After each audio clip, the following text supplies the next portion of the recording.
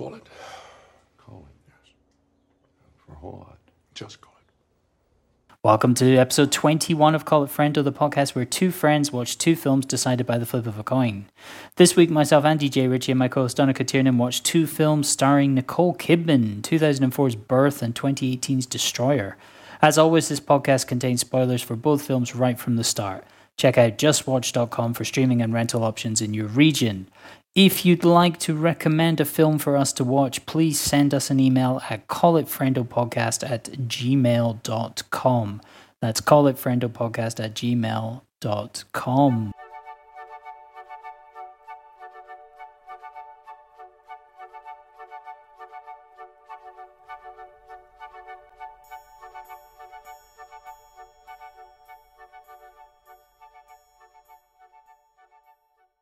So what have you been watching this week? I have been digging into much more of The Shield, which I'm still loving. It's just great. Honestly, I think people should approach TV and all the vast stuff that's available for binging the way I do it, because I'm slowly rewatching The Shield over the course of a year, and the last time I watched a season of it was like 4 or 5 months ago, you know? So I forget like how much I'm enjoying it, and then once I go back to it, it's literally like TV used to be back in the day. It takes me like an episode or two to get into the thrust of it, but then I'm like, oh man, I love the fucking Shield. It's great. And I also last Monday. I rewatched Uncut Gems, which I still haven't seen it. Oh my god, it's so good. I know it's controversial, but I will watch it. Like, to be honest, watch it at a distance from me even saying it's so good, because the first time I saw it, it was in the jungle of just hyper praise the film was getting, and I couldn't enjoy it just for that. But watching it this time around, it really, really, really blew me away. I think it was, I ended up listening to a podcast that featured the Safdie brothers and Paul Thomas Anderson, and it was just really I listened to a bit of that as well. That was good. The A24 interview. It was just it was just really enjoyable. And then I said, okay, I'm going to have to give that another go around. And I think that's on YouTube. And I'll stick it in the show notes. Also watched a couple of Italian giallo horror movies, which are they're the kind of thing that, I mean, if you're into the history of films, you definitely enjoy them. Or if you're just into a bit of crack, you would definitely enjoy them. But for anybody who, I don't know, has an eye to plot or anything like that, Italian horror movies of the 60s and 70s are just not for them. Why are they called giallo again? I mean, that's yellow. Yeah, they're called giallo because, so originally when Agatha Christie and Dashiell Hammett, like kind of schlocky paperbacks, were released in Italy, they were with a yellow cover. Ah, okay. So giallo came to symbolize kind of schlocky entertainment, essentially. And it's interesting because I think this is all based off the fact that over Christmas, for the first time, I watched Friday the 13th. And I just thought, that's a mad movie. Have you seen Friday the 13th? A million years ago, but yeah. Right, so I watched it, and then I thought to myself, because I'm so tuned into the way slasher films went on to work. Slasher films, in my experience, when they work best, are completely stripped bare. It doesn't matter the killer's motivation, for example. Right. But in Friday the 13th, and it turns out it's his mother and not actually Jason that's doing the killing. Spoilers for Friday the 13th, folks. And then I kind of thought, well, that's mad, because nobody gives a shit. Nobody cares that it's his mother. That's crazy. And then I read up that actually when John Carpenter released Halloween, that was the big muscle move to just strip everything away, and that films like that, slasher films, originally, despite having the setup of, just a series of gruesome deaths, also came tied up with these labyrinthine plots that were really difficult to follow. So that took me back to A Bay of Blood, which is the first giallo film I watched, which, again, loads of deaths and stuff, but it's all tied up in this mad plot about somebody trying to steal somebody's land or something like that. But anyway, it's like, so I've been kind of doing a back and forth between slashers and giallo movies. Okay, and just solid. Yeah. I mean, it's interesting if you're interested. I'll put it like that. And Ted Lasso. Been enjoying Ted Lasso too. What's that? That is an Apple TV show starring, this is a poor reference point, but he's one of the guys from Horrible Bosses. Jason Sudeikis? Jason Sudeikis. I'm guessing if that's the one you can't name, it's going to be him. All right. Well, yeah, so... anyway, Jason Sudeikis plays a former American football coach who gets hired to coach a Premier League team. I remember hearing about this. It's actually really good. Is it is it a comedy? Yeah, kind of. It kind of hits the same tone as Cobra Kai for me, in that it feels like it's... I don't know, we've gotten so used to dealing with everything, adult themes. Like, you take something like Eastbound and Down. That's a story that in the 1990s would have been PG, but now it's just given this treatment of, extra F-bombs and drugs and stuff like that. So we've gotten used to stories like the Ted Lasso story being told in that way with all extra F-bombs, etc. But this is told in a much more sort of a family-friendly way, like Cobra Kai, for example.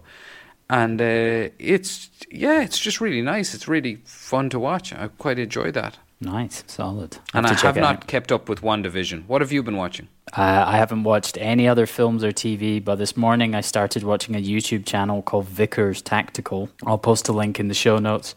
It's a former US military Tier 1 operator who does breakdowns of gunplay in films. Oh, that's interesting. Yeah, so I watched his videos on Collateral, No Country for Old Men, and Sicario, and they're great. Wow. And he also has particularly Heat. great choice of films. Yeah, he has Heat, John Wick, and The Way of the Gun as well. So definitely recommend checking it out. It's kind of beat by beat through the main gunplay scenes in these films. And what does he do? Like, just basically tell you, do this, don't do this. This is good. The way that Tom Cruise executes the guys in the street. Which movies do not come off well? I think he only really comments on things that have good gunplay. I don't think he's doing films. To be fair, the majority of the channel is just gun-related stuff. It's not actually, but the guy who runs it, Larry, has a series of these videos where he looks at films. But a lot of the channel is just insane NRA propaganda. It's just I like his film breakdowns. I never had you down for a gun nut, Andy. Are you a gun nut? I think the film breakdowns are interesting, though. Have you ever shot a gun? No. I did there a couple of Christmases ago. It's great fun, but I haven't done it since. Where was that? In Madrid. It was actually a really interesting day. Myself and Belen got taken out. Like, I happen to mention at Aperitivo the day before that, I'd love to shoot a gun. And then one of the people who was there, his father had loads of guns and was a regular hunter. So then Belen gets this text message later, do you want to go shoot some guns tomorrow? So I was like, hell yeah. So we went around to this house, and this house had just animal heads everywhere. We grabbed a bunch of guns, and then we started driving. We drove out to a Duke's house in Toledo. This is one of the coolest part about the whole day was it's the difference between like old money and a mechanic who made it big in the 1990s, and the two types of houses. Like the mechanic's house will, I don't know, it'll just be big and gaudy and loud, but like this guy's house was just old and kind of tatty, but at the same time, if you looked closer at everything, you're like, oh, that's worth a lot of money. Yeah. Like old school, and like, yeah, he had his own wine that he served us up and stuff, and it was just a really interesting, fun day. What were the guns you were shooting? Just standard rifles. Nice. We were shooting them off, I think, do you call it a gurney? Like where it's no idea. It stood there for you, like which was fine, and we all hit the targets when we were able to aim off a stand, but then trying to aim off your shoulder is fucking difficult. There's horrible recoil. I mean, I remember shooting air rifles when I was a kid, and even the recoil of the air rifle hurting my shoulder. All right, then. I suppose the first question I would have for you with regards to this week's movies is, when did you become aware of Jonathan Glazer? Well, that's... I think I first became aware of Jonathan Glazer's work before I even knew who he was. Because I rewatched some of his adverts and music videos after watching Birth. And the ones that stick in my memory include the series of black and white Guinness ads that he did, like Swim Black and Surfer.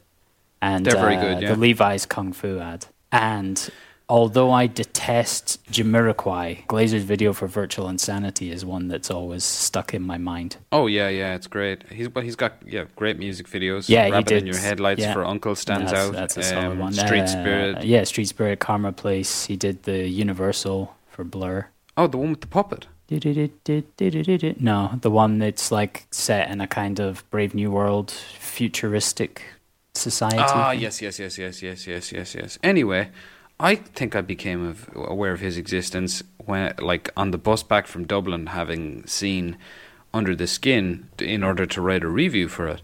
And I soon after watched Sexy Beast because I just thought, oh my God, this is a super charismatic filmmaker. And having now, so at last, over the course of many years, because I watched Sexy Beast soon afterwards, which was his first film, and having now completed the trilogy, I think my whole theory on Glazer stands up, is that I think he is just really interested in messing around In what with way? well, I think with expectations. So in all three movies, I think, like, centered around, I mean, they have their own distinct visual senses, each of them, but I think what each of them does an experiment with your expectations, and the main tool he uses is the performance of his central actors, and I think that's really what he's about. Obviously, Sexy Beast just turns on its head what your expectations of a Ben Kingsley performance might be. I think for sure that's what that movie is about, essentially, is the Ben Kingsley performance. Yeah. Even though I do remember it has the heist sequence is weird and ethereal and memorable, and Under the Skin, certainly for a film that's about an alien kidnapping young fellas in Glasgow, it's the oddest, scariest, darkest. Have you seen Under the Skin? Yeah, I watched it a few months ago, probably about 6 months ago. I watched it during lockdown, but I think Under the Skin is interesting. It's similar to Birth in the way, for me, I put it off for such a long time. I really loved Under the Skin. I think it gives the audience very little to go on, so you have to kind of trust Glazer and trust the imagery, and there's a lot of visual storytelling. But yeah, I thought it was great, not least because one of the guys who gets pulped by Scarlett Johansson is a Hibs fan, which is quite funny. He's wearing a Hibs strip and scarf, which I think is hilarious. Well, have you heard that when they were making that, Yeah. people did not recognize Scarlett Johansson? It was all like a lot of hidden camera stuff, and then they got people to sign off on it later, which is also funny. I would struggle to think of a film that I found more disturbing on first viewing, and probably second viewing. I think Under the Skin is really, really disturbing film. After finishing Birth, I realized I was still thinking about Under the Skin, and I don't think I won't ever care enough about Birth to think about it in the same way. This is true, but leading into the first film we want to talk about this week, I think you would be hard pressed to call Birth forgettable at the same time. No? Yeah, it's certainly different. Okay, well, sure, here, we'll get around to it. So, Birth is the second film by Jonathan Glazer, which he was released in 2004, and following up 4 years later, Sexy Beast. Now, do you think Sexy Beast was a big hit when it came out? I remember. So, I saw Sexy Beast on VHS, actually on VHS from a local video shop when I lived in Newcastle. And then about 6 months later, I watched it in the cinema in California. So it'd already been released in the UK, and it hadn't really done that much. And then it picked up steam. I think a lot of actors and people like Hollywood types really, really loved the film. Not surprisingly, because it's great. But it's a great film, yeah. There was a kind of campaign, and it picked up a lot of steam. Ben Kingsley got an Oscar nomination. The film was released theatrically in the US, and I think it did okay. And it's certainly, it raised Glazer's profile, and it was clear that he could get a second film made, which turned out to be Birth. You know, his career would follow a similar trajectory in that regard. Just the beginnings of it now to people like David Fincher and Ridley Scott, in that they just earned so much clout in the advertising world that they were really able to mess around ambitiously for their first films. And yeah, that's what he ended up doing. And then only because we can see his complete career trajectory now, just 3 films in, apparently he's working on supposedly something else coming up. A Marnemus adaptation for A24. Which is what's that Zone of Interest, which is a love story set in Auschwitz. You could not call Birth a left turn, but at the time it might have seemed like one. Actually, no. Do you know what? Even in terms of Glazer's career, it is a left turn, but I think it's more of a left turn in terms of just films themselves, because it is a really odd film. I remember thinking at the time it was a bold choice. I hadn't seen it until earlier this week. But everything I read about the film in 2004, it felt like that kind of, like, really? This is what you're going to do with all of the goodwill that you built up from Sexy Beast? You've got all these people that want to work with you, and it's like, okay, this is your choice. Yeah, so it's based off of a screenplay by a fella called Jean-Claude Carrier, who wrote the original screenplay, and then a fellow called Milo Adika, who I couldn't find much else about, did some additional writing, as did Glazer, presumably as they were filming it. And the elevator pitch is a woman whose husband died 10 years ago is approached by a young boy who claims to be the reincarnated husband. But let's go through it blow by blow. First of all, it opens with a voiceover of who we later learn is the dead husband, Sean, basically saying that he doesn't believe in reincarnation, but if his wife showed up to him in the form of a bird and said, "Hey, I'm your wife," he would have to believe that. He would shag the bird, yeah. And it opens as well with a very kind of it looks like a drone shot. I was going to say that to you. That initial tracking shot is so wobbly, though. It just, that's the kind of shot that nowadays would look perfect. It would be CGI corrected, shot with a drone. It would be brilliant. I don't think it can't be a drone. It's got to be like a crane. It's got to be like a moving crane shot or something. It's incredibly wobbly, and it shows how much filmmaking has changed since 2004. I did enjoy it as a shot, though. I thought it was beautiful. I thought it was nice. But it's just surprised me when you watch. It's like when you watch helicopter shots from films from the 90s, and they're all over the place, you realize how much easier it is to do that type of thing now, tech-wise. Yeah.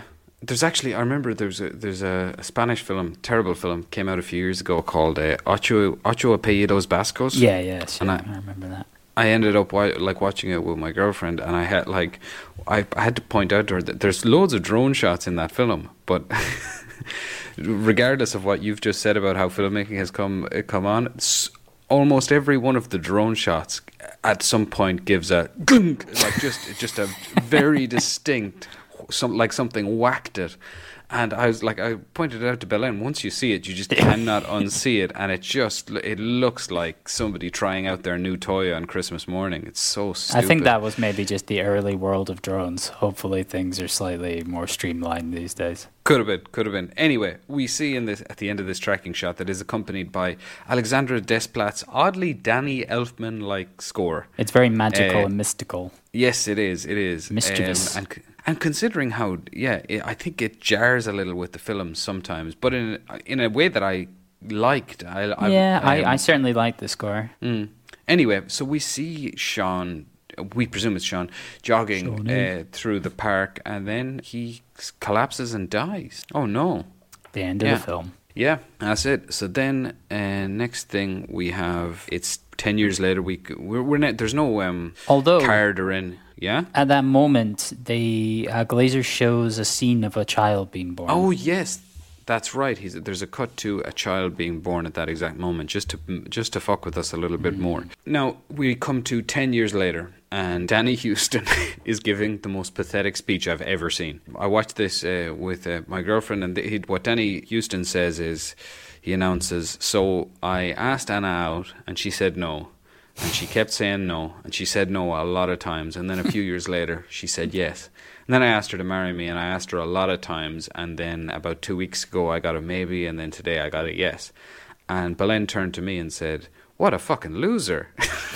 Which I think is kind of what he's painted as in this film, Danny Huston. just an uncomfortable in his. He feels like a case of Hollywood nepotism. Like, as an actor, there was a period in the early 2000s when it felt like he was in everything, just smiling away with his big smarmy face. And he is a good actor, but I always felt like Hollywood was trying to force him on us just because of his family connections. There's a lot of that going on around, first of all. And second of all, I mean, I think the deal he's made in exchange for that is he plays exclusively arseholes. Yes. He's very good at it, to be fair to him. Yeah, but I try and think of a film that you like him in. You know what I mean? He's an arsehole. I can only think of him as bad guys and smarmy types. Leslie, I'm going to give you a read down through of who we've got him playing.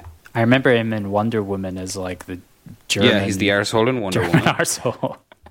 Yeah. He's the arsehole in the Constant Gardener. He's an arsehole. That's accurate. Children of Men? I don't know. Nigel, who's that? I bet he's an arsehole.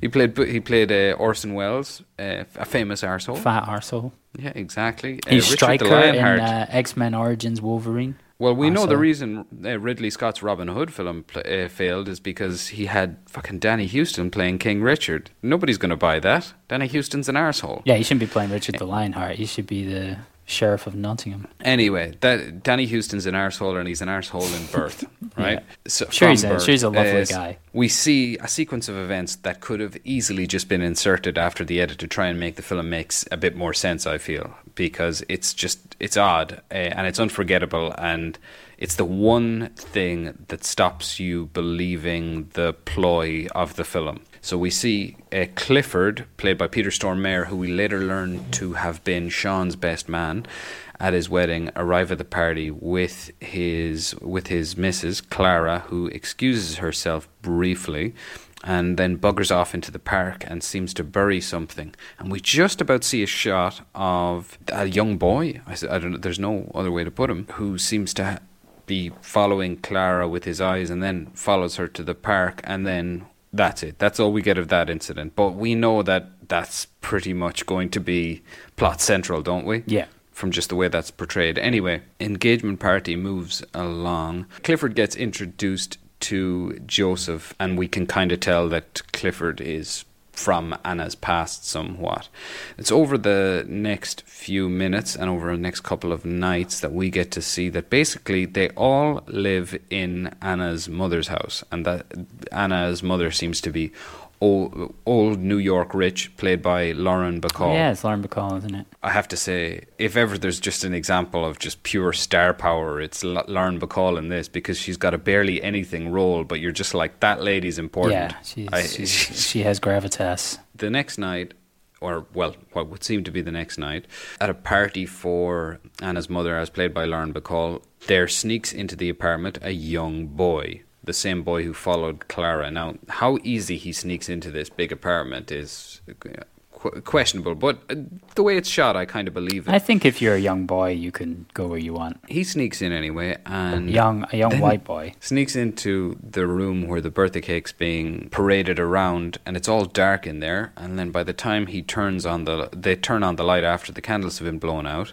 and he's just there, standing there. Now, I think the family underreacts to his presence there. They're like, oh, it's a little boy. Oh. Yeah, because in my family, we would have lost our shit. We would have absolutely lost our minds. He says he needs to have a conversation with Anna, and then Anna takes him into the other room, and he says that he is her dead husband, dead of 10 years, reincarnated as this little boy, and that he's not a little boy, he is her husband Sean. Now, this is the first dose we get of what's the film's greatest strength, for me anyway, is just this little boy. Fucking brilliant. Cameron Bright. Oh yeah, he's amazing, isn't he? So good. He's supernaturally good at just delivering dialogue in this matter-of-fact way. Yeah, and he stands like an adult, or walks around like a man.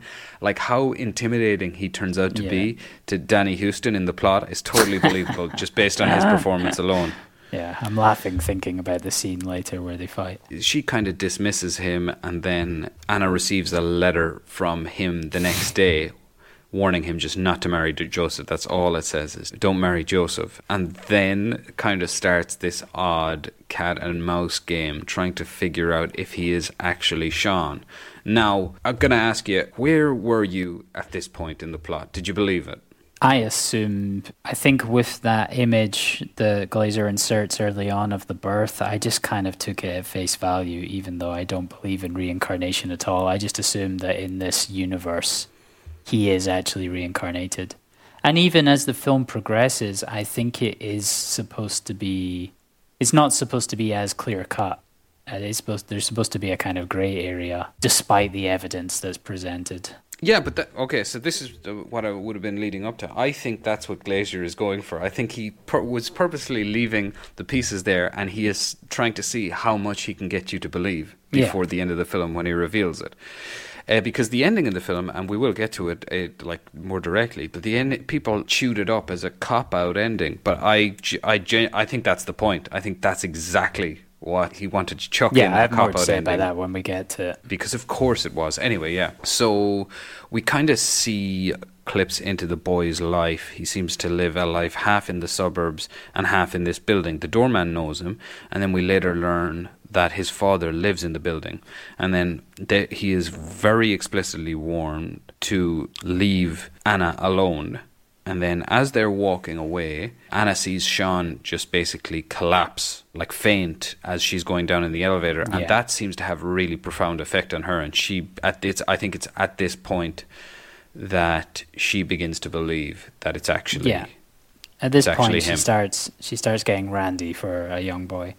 I just want to point out that Sean's dad is Buffalo Bill, which is nice that he's like, stop pestering the nice lady, or he gets the hose again. Is that Buffalo Bill? Yeah, Ted Levine, the legend himself. Yeah, and his mom is Cara Seymour from Adaptation. It's nice to see her doing stuff. Have you ever heard the old story that basically Ted Levine was so good in Buffalo Bill he found it difficult to get work for years? Oh wait, was that great big fat lady? I wish I was she a great big fat person? I can't do it. I wish I could do it better. She was a big girl, yes. Was she a great big fat person? That's nice. I hope that's how you speak in general throughout your life. It's so funny. I mean, honestly, I've seen that film. It's one of those I've clocked up a lot of watches, and that I find it creepy. I find it brilliant. I find it amazing. I want to watch it again. Never fails to make me laugh my ass off. Yeah. I'll tell you something, Andy. You wouldn't believe it, but of all the films, I would strongly advise people to get. If you ever see get the opportunity to see that on a big screen, do. Because it changes. It completely morphs the film. Have you ever seen it on the big screen? I mean, you're a million years old. I was too young to see it when it came out, because I remember when it first came out, Anthony Hopkins went to some screenings and just stood by the door and then was like, "Did you enjoy the film?" Oh my! It's like wow. That's another film for another day. Maybe it's do a rewatch and we could talk about it someday on this. But yeah, we need to find something that pairs with it, and we'll give it a bash. So he is told explicitly to stay away from Anna, but he leaves her a voice message saying to meet her by the bridge. You know which one. And she goes to the bridge where her husband died. And at that point, they're moved on to the stage of the film where they're basically just going to play this game and try and test him in whatever way they can to see is he actually Sean, and he volunteers to be tested on all these details. So next up is Anna's brother, who's going to ask Sean a load of questions. At that point, we're still in Sean's actual house in the suburbs, and he goes there, asks him a lot of questions. He seems to get most of them right. They decide the next thing to do is to kind of, I don't know, how would you put it, therapeutically try and get him to realize that he is not her husband by having him move into the flat. Nicole Kidman refers to it as breaking the spell of his obsession. But at the same time, you know, we kind of get the feeling that she's into. Yeah, she wants to straight up bone this 10-year-old. Something like she's that. Pummel this young boy. Yeah. So anyway, he gets to move into this house, and he's able to identify the different parts. He's able to say that this is my desk, this is where I used to work, etc. But everybody else just kind of remains pretty doubtful, and some people just react without and out contempt. Anna's sister Laura, for example, who's pregnant, and that's actually one of the more like interesting responses that Sean gives is when Anna's brother-in-law says that they have a baby on the way, and Sean responds, "Oh, I thought Laura couldn't get pregnant," which I thought was very interesting. He also says stuff like, "We did it on the green sofa in such and such a one's house." Like, I mean, they really go for it like that. Anyway, Anna misses a date with her fiance to spend time with Sean. But she tries to placate him, and she says, "We're going to sit in on this music, the wedding music audition." God, the super rich of New York, huh? They're all just sitting around watching a string quartet in order to try and break this. In order to try and break the spell further, they're going to sit around and listen to wedding music. But as they're there, Sean is sat behind Joseph and starts kicking the back of his chair, which eventually just causes Joseph to explode and like physically attack Sean. Now, this sets up for me what is much more jarring about the ending of the film, which we'll get to again. But it's like one thing that I thought that was an interesting reveal here is, regardless of what happens, the man Nicole Kidman has chosen, Joseph, just reveals himself to just be an absolute cock. just a total, like, if ever there was a because I always find a funny trope to be super jealous boyfriends. I think super jealous boyfriends are funny because it's just like there's a show of strength going into it, but at the same time, every bit of strength that they put into it just makes them look like weaker men. It's just such a funny setup. But actually, during the week, I listened to an interview with FKA Twigs talking about her abusive relationship with Shia LaBeouf, and I was like, oh, this kind of thing that I find funny is the start of most abusive relationships. So maybe I better revise my opinion on it. This is why you hire Danny Houston, because he can perfectly present that, like, he's angry, he wants to beat up a child. It's clear that he is a toxic individual. He pushes a piano at him, which is a very funny part. He tries to block the doorway with the piano so that no one can get past while he beats the shit out of a young boy. Oh, wait a minute. I've dusted over the bath scene, I believe, happened before this. Have they been to the opera at this point as well? Or is that later on? When they go to the opera together. The only reason I mentioned the opera is because there's a 2-minute long scene of just Kidman's face. Yeah, well, which is slightly gratuitous in a 90-minute film. Fair play to Glazer for getting us in 90 minutes, but 2 of those minutes are just watching Nicole Kidman's face at the opera. I'll tell you what, though, Nicole Kidman is terrific in this as well. I would say she's great in both films. I think she shows that she's a real actress and not just a movie star. I think she really had to prove herself to get this role. Specifically birth. I think like Glazer he was originally going to go with someone less recognizable, and she really needed to prove that she was serious, super serial about the role. But I think she's absolutely brilliant in this. Definitely. And like apparently Lauren Bacall slagged her off in the press for the movie, which is very nice. What a bitch! She should be supporting the sisterhood. But the one thing about Nicole Kidman, she's a believable beast, a believable pedo. Yes. Well, which actually is how this ends. So then, after Danny Houston reveals himself to be a giant cock and is packing his bags, Anna takes Sean down and gives him a big smooch, which must have been nice for the boy, to be fair. Highlight of his life. And yes, I think we did dust over it because, I think actually before the scene where Danny Houston reveals himself to be a cock, he's also at the door listening as his fiancée takes a bath with a young boy, which is just like, again, with stuff like this, the score, the Desplat score, just the scene itself has so much potential to be dark, and the music kind of plays it off as this sort of magical little thing where they're having a little bath together. He has bananas. there's one recurring theme throughout that goes doody doody doody doody doody doody doody doo that builds a sense of energy. But yeah, it's not exactly dark. It's like doody doody doody doo. Play with my boy penis. Yeah, actually, that was one issue I had, is that the boy penis is kind of teased at, but never explicitly revealed. I can imagine that must have been very frustrating for you, seeing this young boy in his tighty whities, and then they cut away. When he takes off the pants and the tighty whities are there, I'm like, yes, here we go. Here we go.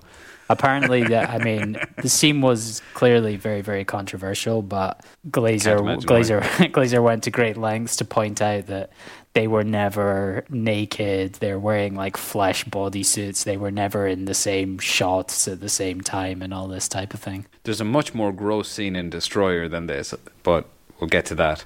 Anna, by giving him a smooch at that point, she's completely convinced. She's won over, apparently. So then she asks Clara and Clifford having been his best man, to meet him and kind of vet him, so to speak.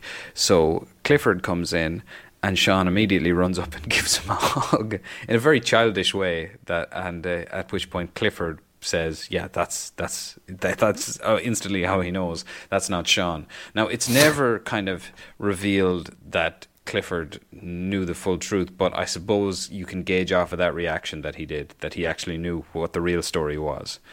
Because then Clara writes down her address on Sean's hand in the bathroom as she takes him into the bathroom, and then she tells him to come and meet her. He goes to meet her. Yeah, pay her a little visit, and then it's kind of... Well, I don't fully understand what it was that happened. Okay. Sean is just out here crushing it. Yeah, absolutely. He's got multiple middle-aged ladies. Yeah, indeed. They all want a slice of that little boy penis. Little boy penis, which I was not allowed to view, but I can only imagine. Very much delicacy in New York City. Hi, New York City. Yeah, these are the people, these are the elites that QAnon was talking about. Absolutely. So he goes along to Clara's house, and it's revealed that what we saw her bury was going to be just a fuck you engagement gift. And it was all the love letters that Anna had written to Sean? No. Maybe? Because he gave her unopened love letters. But aren't they Sean's letters to Clara? Are they? Wouldn't that make more sense? Why would they be Anna's letters? But why did he give the letters to Clara unopened? That's a specific point. Were they unopened? That they had not been opened. Oh, I guess. So he just didn't give a fuck. Yes, I think that... Is that the point? He just didn't care. The gift was from Sean, his way to prove to Clara that he loved her and not Anna. But okay. He would not leave her. That makes more sense. So Clara had been planning to give them to Anna on the night she was getting engaged to Dildo Joseph. But that's what a brilliant fuck you. 10 years later. Way to hold on to that. She abandoned the ship at the last point, and that it seems is where, like, it's never explicitly stated, but we figure that Sean got the letters, read them, and basically figured he was Sean. So I don't think it's a con. I think he was maybe oddly brainwashed by the letters or something like that. Or, the kid is clearly a genius also. Why do you say that? Well, because as I say, he's out here crushing. He's got these two ladies ready to go to town on him, and he's just manipulating them for his own little purposes. Oh, yeah, and Clara says... This is one of the times I laughed out loud in the film.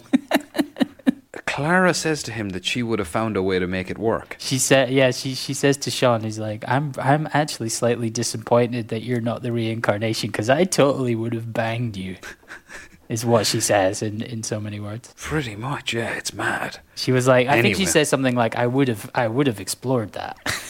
Yeah, that's what she says. That's it. My other favorite moment is coming up just after, is when Kidman goes to Danny Houston and says to him, she's like on her knees and she says to him, "It wasn't my fault. Everyone would have done the same thing in my position." Yeah, Just the fact that he can get past that really spells out something more about Joseph. Like, no, that's the point. Like, leave with your pride intact, for God's sake. You know what I mean? They get married. It's revealed, and Sean writes her a big long letter apologizing because he says he's figured out that he's not actually Sean. But then we see at their wedding, Anna, I mean, just legs it into the sea, really. I mean, she's very, very confused and broken up by the whole thing. And yeah, nothing's really quite resolved with it. Now, I just thought, in general, this film is effing bananas. It makes a lot of sense to me that this is a guy who wrote scripts for Louis Buñuel, because it's the kind of thing that Buñuel would have dealt with. It's magic, but not magic. It's just crazy, this film. My understanding of the origin process was that Glazer wanted to make a film about eternal love, and so he went to Carrière because he knew Carrière was an expert, given his filmography. But my main takeaway from the film ultimately is, like, it's fine, but I just don't care enough about it. I just don't think there's enough there to really make it feel relevant, and it won't ever really live with me. I feel like, you know, like Glazer is obviously an excellent visual storyteller, and he marries music and image really well. But at the end of the day, I don't care enough about this film, which is a shame because I really like Jonathan Glazer. I kind of on the same page as you, but I instantly felt while I was watching it, and now this is helped out by its 90-minute runtime, and I felt I would watch this again just to watch it with somebody for the first time and see what the F they thought of it, you know? And what would you when they get to the scene of the boy in the bathtub, you would just be kind of like leaning over and touching their leg? Is that what you would do? That's it. Yeah, exactly. Right. Interesting choice. Yeah, just raise their hunger for little boy penis and then show them my own. And then they would look, they turn their head and you have your eyebrow cocked in their direction. and your fly's undone. Yeah, and the bat starts going. I can visualize this, yeah. Anyway, yeah, I would like to see what other people think of it, because it is just it's a crazy film. And what do you think of the quote-unquote cop-out ending? I think, it's fine. You can see what you want. I think you can see whatever you want from it. You can interpret it however you believe. If you're into reincarnation, he's reincarnated. If you think Sean is a super genius who can interpret as a 10-year-old all of this information from a series of letters and then use it in conversation with adults, then fine. Then there's that. It is what it is. But I think the most interesting point is how Nicole Kidman is so heavily affected running into the sea. It's her mental state that's the key point, and probably the most interesting thing is, like, the whole experience has just broken her. The Guardian said it was a film that time forgot. Just because it's not weighty enough, I think, is the problem. Yeah. There's just not enough to it. It just, for me, watching something like this, I'm like, okay, that's great that you've done this, but with the resources that Glazer had and the goodwill that I mentioned, this cost $20 million. Jesus. It's not worth $20 million, I'm sorry. And where did that money go? 23.9. I imagine that Kidman got a nice payday. Yeah, because it's mostly shot in the same apartment. Right. Shooting in New York is not cheap, obviously, but still, assuming it was shot in New York. Some of the exteriors definitely is shot in Central Park, and some of the other exterior shots are definitely New York. Certainly could not be accused of being boring. I'd lead you into Destroyer. Yeah. I don't have a segue. No, that's fine. This segue is that Nicole Kidman's career, many years later, led her to Destroyer. Destroyer is a 2018 American neo-noir crime drama film directed by Karen Kusama and written by Phil Hay and Matt Manfredi. Phil Hay and Karen Kusama are husband and wife. The film stars Nicole Kidman as a police officer who takes revenge against members of a gang years after an undercover case was blown. Episode 21, and this is the first film directed by a woman. It's about bloody time. Well, just to let you behind the scenes a little, listeners, every week my original film pick is something produced by a woman or person of colour, and every week Donica forces me to change my choice to a film directed by a white man, while I will remain silent no longer. That's right, and this is the reason I keep going old. I keep going to old films back in the days when only white men were allowed direct cinema. And this is why you suggested Birth of a Nation for next week. And it's going to win. Seriously, To be honest, even if it doesn't win, I'm probably going to watch it at least twice. Okay, fair play. Seriously though, did we talk about You Were Never Really Here in a discarded pilot episode? I don't. Did Oh, we, or yes, did we did Did actually. we? Yeah. We did. I think that was the first one we did, Yeah. actually.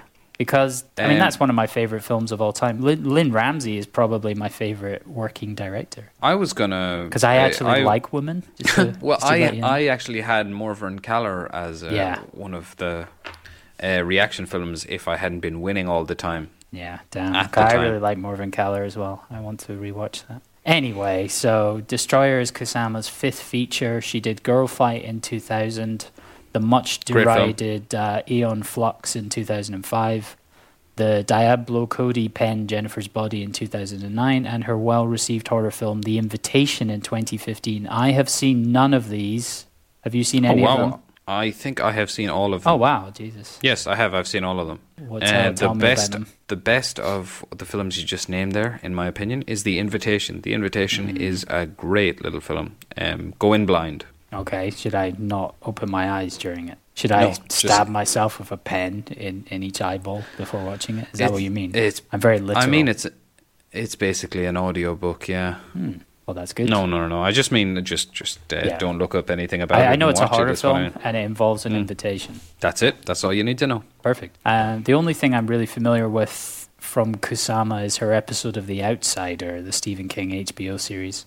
I think Which was very good. Yeah, her episode was one of the stronger ones, but ultimately the series was a little underwhelming, I felt.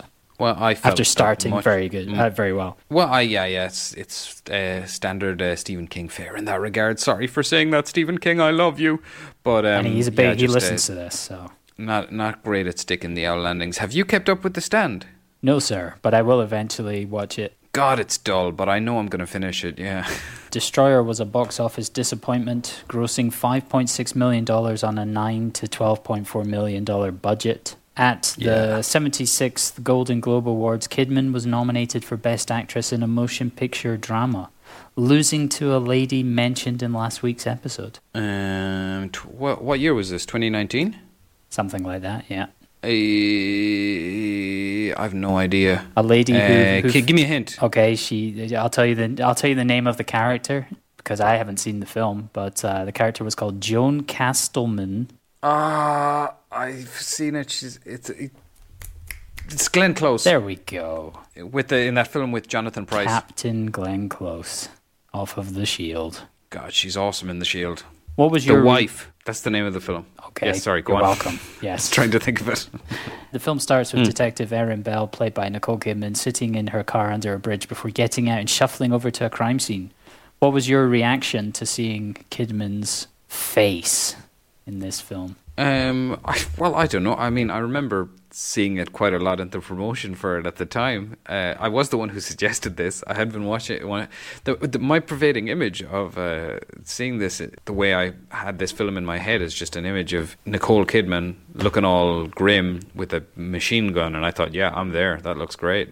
So yeah, I wasn't too surprised by her look or her delivery of the character. I feel like she nails the character, but at times the makeup is a little too much, almost uncanny valley. But the way she shuffles around, it's clear that she absolutely inhabits this character. Yes, I agree. But supposedly she was suffering from flu during part of the filming and could barely stand at points, which she used to fuel her performance. Yeah, I mean, she looks half dead throughout, to be fair. The way she moves, she just has this horrible shuffle. It's completely different to her mannerisms and body language in any other film, which is impressive. This is a grim movie, isn't it? It's not the nicest. I knew nothing about it before going into it. I had no idea if she was a cop, a criminal. I thought, because you compared it to Charlize Theron, I thought that meant that she was like a serial killer. I didn't realize that. I didn't realize that you just meant like she looked rough. I read more into it. I really take whatever you podcast, say yeah. at the end of the episode leading into the next one. That completely, that influences my viewing of the film. So I'm like, okay, so this is Monster 2 starring Nicole Kidman. This has happened a few different times now. You thought that there was going to be a crying game type reveal in the Year of Living Dangerously. You spoiled Zardoz. That was the other one. There's no spoiling Zardoz. No, it's a work of art. Detective Bell shuffles like the penguin over to the crime scene. That's fair. We learn a few things at the scene. First, Bell is a mess. She seems to be an alcoholic. Her colleagues feel pretty sorry for her. The victim is a white male with gunshot wounds. He's got 3 circles tattooed on his neck because he's cool. And there's a $100 bill with dye on it next to him. And the murder weapon, a small revolver with a red grip. Will these things come into play later? Who knows? Who knows? In the next scene, we see Belle at the police station where she has received a dye-stained $100 bill in the mail. When she heads out in her car, we see that she used to have a 3-circle tattoo on her neck. She used to be cool, but has since had it removed. She drives over to the FBI and meets her old handler. It is revealed that she was an undercover agent on a job that went bad. She explains to her former colleague that Silas, her undercover target, is back on the scene.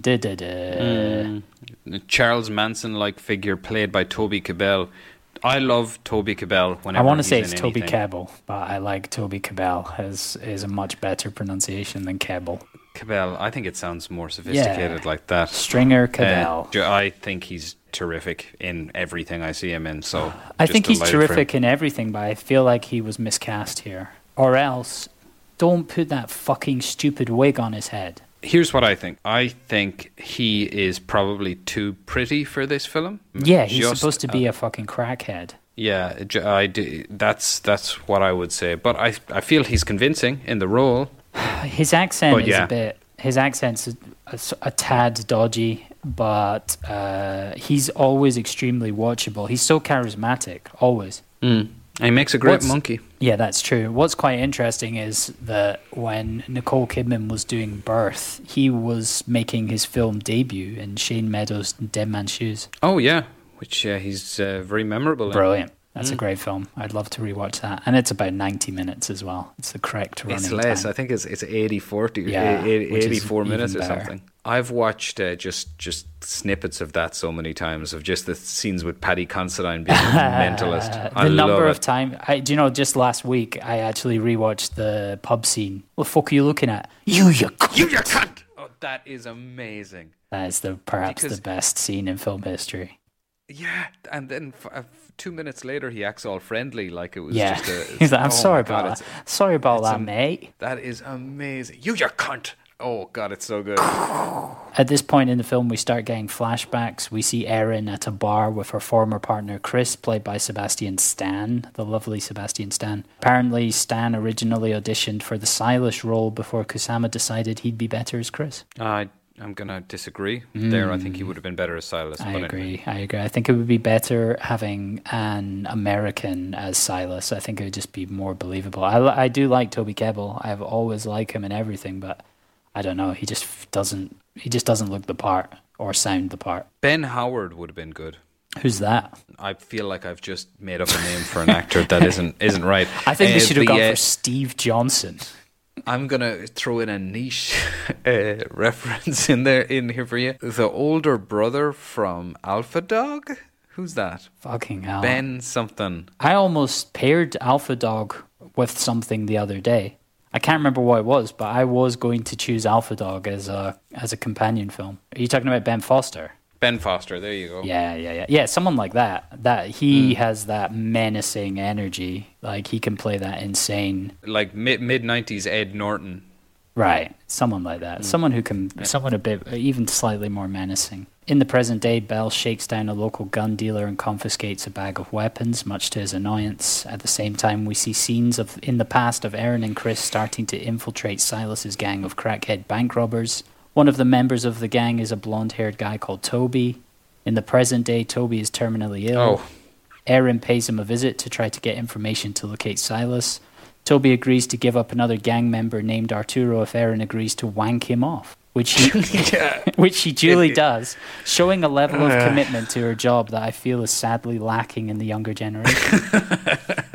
That go-getter spirit. I don't know how okay I was with that. I got like it just felt like grimness for grimness' sake. Like, well, no, to be fair, it's like I felt like that about certain things in TV shows in Breaking Bad, like, you know, which I eventually got over and appreciated. But for this, I just felt like, did we have to have that hand job It bit? adds nothing. What's it supposed to show? That she is so desperate to solve this situation that she's willing That to she'll do wank that. off this manky dead A man who's dying. he's falling apart. He's Like, disintegrating in front of us. He's terminally ill, but in a way that looks like he's got the plague. Vic Mackey wouldn't have whacked him off. Vic Mackey would have found a way to get the information. 2 shots to the body, one to the head.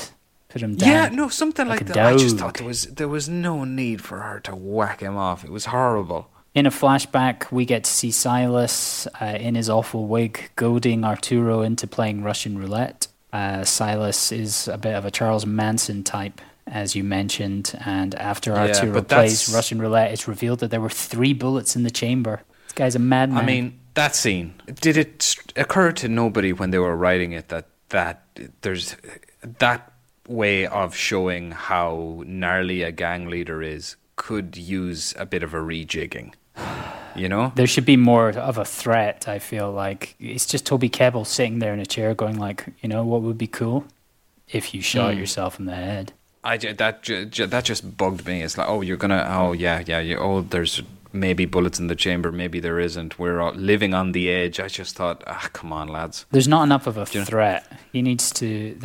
That's the problem. You don't see the Silas character is introduced in a way that it's supposed to be like is mentioned in films. Like you see typically in films, they mention this character, they build him up, and everyone's going, "Oh, Silas is back, Silas is here," and then you reveal him, and he's supposed to be like a total badass that is supposed to be extremely threatening. But yeah, Toby like say what you Kebbell want in a about the wanky film. wig. He's just I mean, not say what that. you want about the film 300, but when Xerxes arrives, he arrives, you know? After a scene of Erin's 16-year-old daughter Shelby out at a bar with her dickhead boyfriend, Erin heads over to the Latino church where Arturo is giving legal advice to illegal immigrants. When Arturo sees her, he bolts. Erin catches up to him and he offers up Petra, Silas's junkie girlfriend. The actor who plays Arturo, Zach Villa, is in a memorable scene in season 3 of The Expanse. No spoilers. Oh, I haven't. I know you're not there yet, but you'll recognize him. He plays a slingshot pilot in a very memorable scene. He's good. I like him. He's not in a lot of stuff, but I recognized his face. And what's his name? Zach Villa, or Villa, depending on how okay. Spanish he I thought is. he looked like. When I first saw him, I was thinking, is that Edward Furlong? Is that what Edward Furlong looks like? Has Edward Furlong become a lot more Latino than I remember him being? Next, we get to hang out with the coolest man in the whole film, Bradley Whitford, the great Bradley Whitford, looking a little older than his days as Josh on The West Wing. Still instantly Josh, no? Yeah, because does anyone else deliver dialogue like him? He's just the best. At the moment, I'm getting big smiles because I have the Wikipedia page for the film open in front of me, and for some reason the cursor of the mouse landed on the word handjob, and I'm seeing the Wikipedia picture of a handjob. It's fairly very amusing. educational. I'll have to. Can learn you put about that in the later. show notes, please? I think we can just get people to follow that link. Google wiki handjob and see where it takes Google you. that. Bradley Whitford is a lawyer named DeFranco who for the last 20 years has been helping Silas and Petra launder their money because he's a nice guy. When Erin pulls her gun on him, his minder beats her up until she pukes. She goes into the bathroom to clean up, then comes out and pistol whips the security guard before doing the same to DeFranco, forcing him to reveal when he makes his weekly drop of laundered money to Petra. See, that was a moment where the film showed me what kind of film we could be watching, and I liked it more. You mean Belle as like a badass going in and just beating the fuck out of people? Yeah, and not I caring get about the consequences. They were like, I really feel that this whole film is a deliberate effort to undermine that other sort of film, but in the brief moments where it gives us a hint of that other sort of film, I want to be watching it, honestly. Because I thought, like in a scene that's coming up, I thought, oh, this is exactly what I'm here for, you know what I mean? It has the energy of something like Point Blank, but Erin's kind of the baddie. And it's far too pensive. It takes its time like nobody's business. Yeah, it doesn't deserve to be 2 hours long. And I think that's probably Karen Kusama's fault for lingering on certain things. Yeah, I agree. I was watching it thinking of You Were Never Really Here, and how good Lynn Ramsey is at just weaving things like this together in such a short space of time, but telling you so much. You know? What I have written here, Kusama's good at capturing beautiful images. I don't think she has the confidence to really pull this film off in the way that someone like Lynn Ramsey might have. Oh, snap. Belle has the information from DeFranco. After witnessing the drop, Erin follows Petra to a meeting with Silas and other new gang members. Just before they begin robbing a bank, Erin grabs her machine gun. This was the image that you were looking forward to.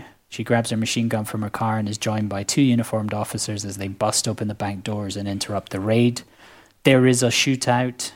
What did you think of the shootout? I thought it was good. Yeah, I thought it was fairly solid, but I don't know if it's worthy of a video on that channel I've been watching. It was good, but once again, it kind of suffered from... It immediately dropped off the pace. The majority of the gang members escape. Erin pursues Petra on foot to a local cafe. They fight, with Erin receiving some fairly nasty hits to the stomach. With Petra subdued, Erin chucks her in the boot of her car and drives her off to Petra's house. In a flashback scene, Erin and Chris do some shagging. Erin gets a pregnancy test which comes back positive, revealing that Chris is the father of Erin's daughter Shelby. Oh no, we don't care. It's also revealed that Erin took a bag of cash from the bank robbery when she was undercover. She plans to give it to her ex-husband so that he can take Shelby away from the big bad city. When she goes to check on the cash, she finds that the majority of the notes are covered in dye from an exploded dye pack. She salvages all the cash she can, around $11,000, to pay Shelby's dickhead boyfriend to leave her alone forever. There is a sense around all these scenes that Erin is getting her affairs in order and may not live happily ever after. Which, I mean, considering she looks like a gargoyle, her face probably says a lot of this information as well. So, at this point, we finally get the flashback to the bank heist. Silas instructs the tellers not to include any dye packs in the bags of cash. As he walks out the bank, a purple dye pack explodes. He walks back in to execute the lying bank employee. Chris, unable to let this happen, runs into the bank, revealing that he's FBI. And in a completely pathetic attempt to take down Silas, gets gunned to death in about 1 second. Now that is a sequence that definitely would not pass your YouTube channel's test. No. In a video game, you would lose. I mean... the way he approaches he's supposed to be FBI. Yeah, he says so. He screams it.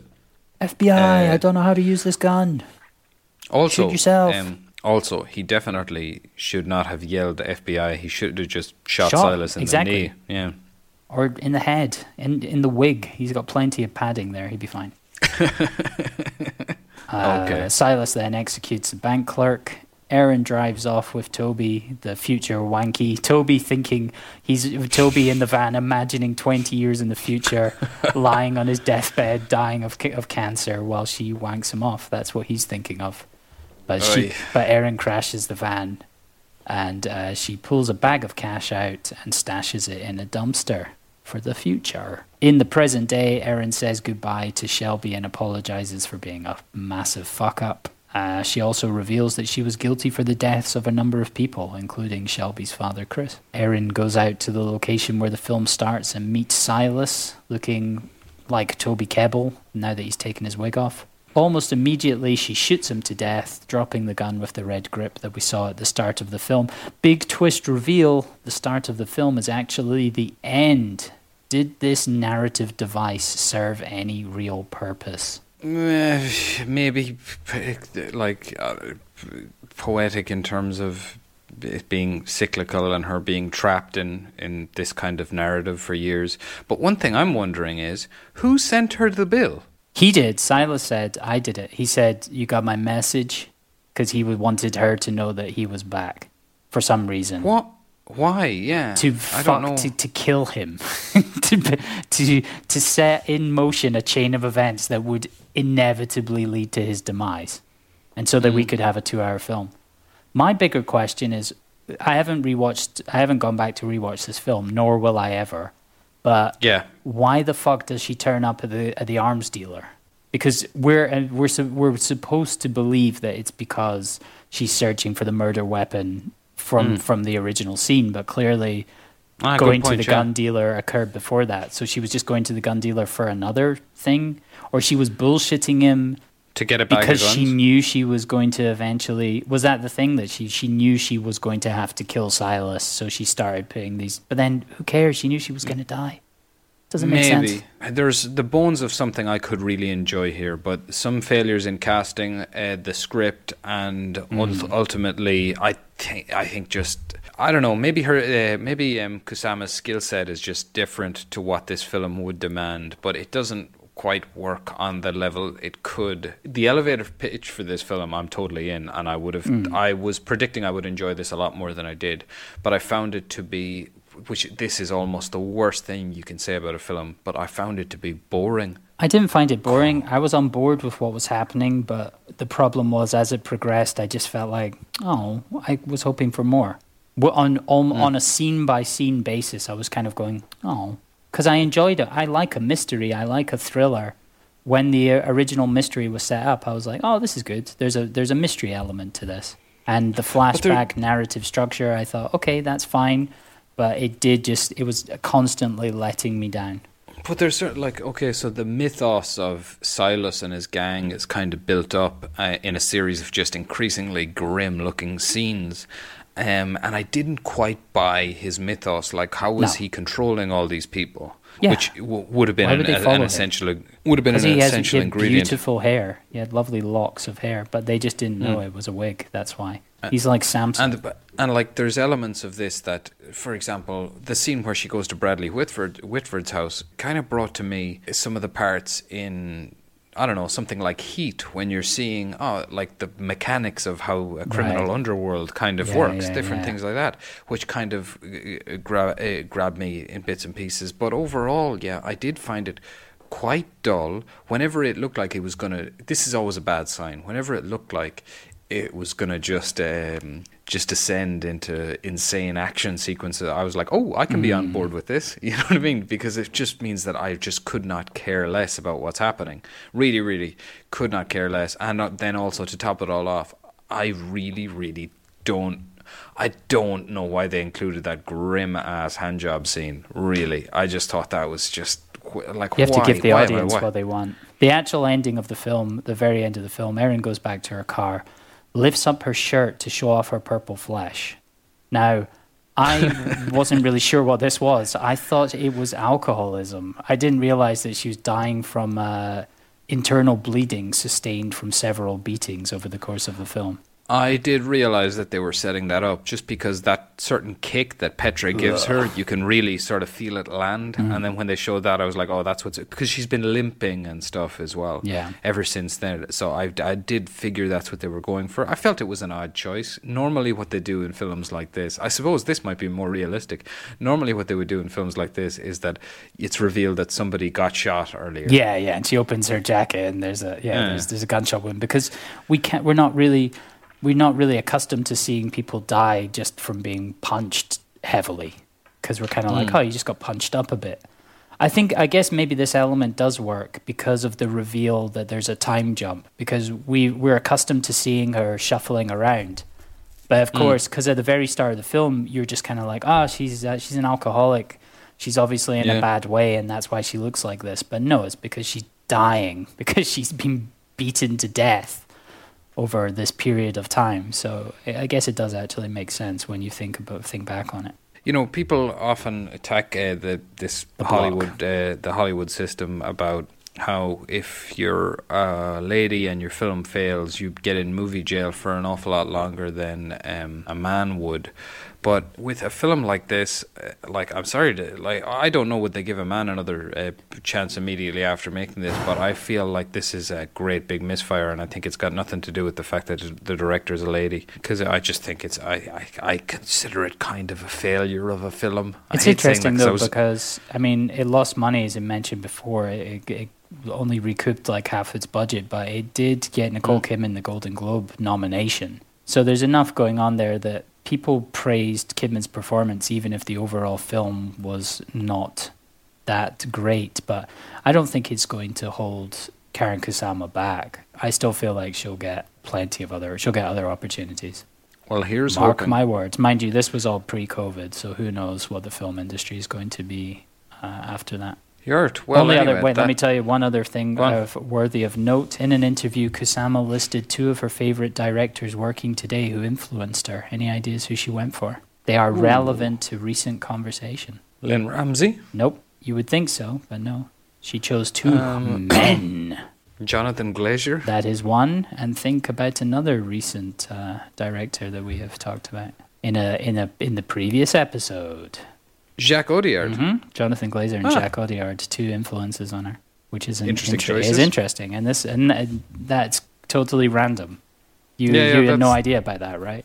No. That is. So there you go. That's on fit- our Wikipedia. I take that as a good omen for the future of this podcast, personally, Andy. Yeah, right. Absolutely, we're on the right path. That's mad, isn't it? It is insane. I mean, that's pretty strange. Yeah, all right. I'll take it. And starting from later today, it's going to say on her Wikipedia page, she's a big fan of the Call It Friendo podcast. Her favorite film is Zardoz, that's what it says. But she also enjoyed Chronicles of Riddick. Well, in that case, fuck her. Do you have a coin? What are you bringing to the table? Oh, it's a penny, which are notoriously difficult to flip. Do you have nothing bigger? No, I have nothing bigger. The penny is very much the boy penis of coins. Which is why I've got 10 Difficult of them to in my flip, wallet. yeah. They taste funny. We'll They taste metallic. Okay, so what are you bringing to the table Well, for the this week? For the next time round, I decided to opt for something new, a film from 2021. Did you know they're still making films? I did. And this film is Doug Liman's Locked Down, a romantic comedy heist film written and filmed entirely during the COVID-19 pandemic, which, if you haven't heard of it, is like a bad flu that's going around. Hold on, this is a Doug Liman film. I know, that is surprising to hear, but it does, from what I've read about it, it has the feel of people around their houses going like, shall we do something? So it might be a pile of shite. Also, by the way, I feel like a film written and filmed entirely during the COVID-19 pandemic is a phrase which may eventually become less impressive depending on how things progress. All right, so because you went all new, I decided to go all old, and I've gone with Bresson. I forget his first name. Robert? I've never seen Robert Bresson. I've gone for his third film. I've never seen any of his films, but I'm going to go for his third one, which everyone was a big fan of when it came out. 1951's Diary of a Country Priest.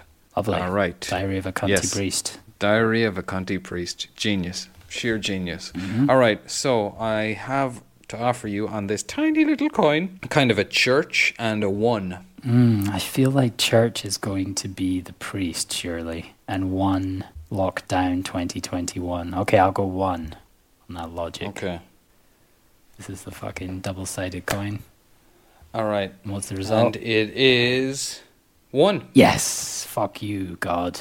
In your face, Catholic Church. All right. Do I tell what you? could I have won? Yeah, your failure. So, for my companion pick, I chose something that I know you've seen before, but that I haven't. And sticking with the priest theme, I went with John Michael McDonough's 24 film Calvary. So you would have won Calvary. I thought you would, but I haven't seen it, and I would eventually like to see it. So that ain't happening. Goodbye forever. Okay. Well, what I have you went to 2021, and this film is labeled as 2019 on Wikipedia, but as far as I know, it's actually only getting a release this year. I think I know what. Wait. Can I guess at one of the stars? Does it star Anthony Mackie? Yes, it does. Nice. I want to watch this. This is Benson and Moorhead's Synchronic. I haven't watched any of their films, but I did go to the local Blockbuster again just to rent them out and put them in my stockpile. The Endless is absolutely terrific. I had never brilliant. heard about them before, but I know that this film is about time travel, and I'm a big time travel fan. So I went back and looked up their film career, and I'd like to watch their stuff. If there's any justice, these guys are headed the direction of Christopher Nolan because they've shown what they can do with just a tiny budget, and it's it's only and now they're going to be making Moon Knight for Marvel, and they'll show what they can do with a bigger one, and eventually they'll be able to take a kind of a one for them, one for us sensibility to big budget and make things like, you know, Inception and Tenet and so forth. So I heard reviews for this the other day. It sounds just up my street, and it also I was told by both Mark Kermode at the Empire podcast to look up nothing about the film beforehand. So that's exactly what I intend on doing.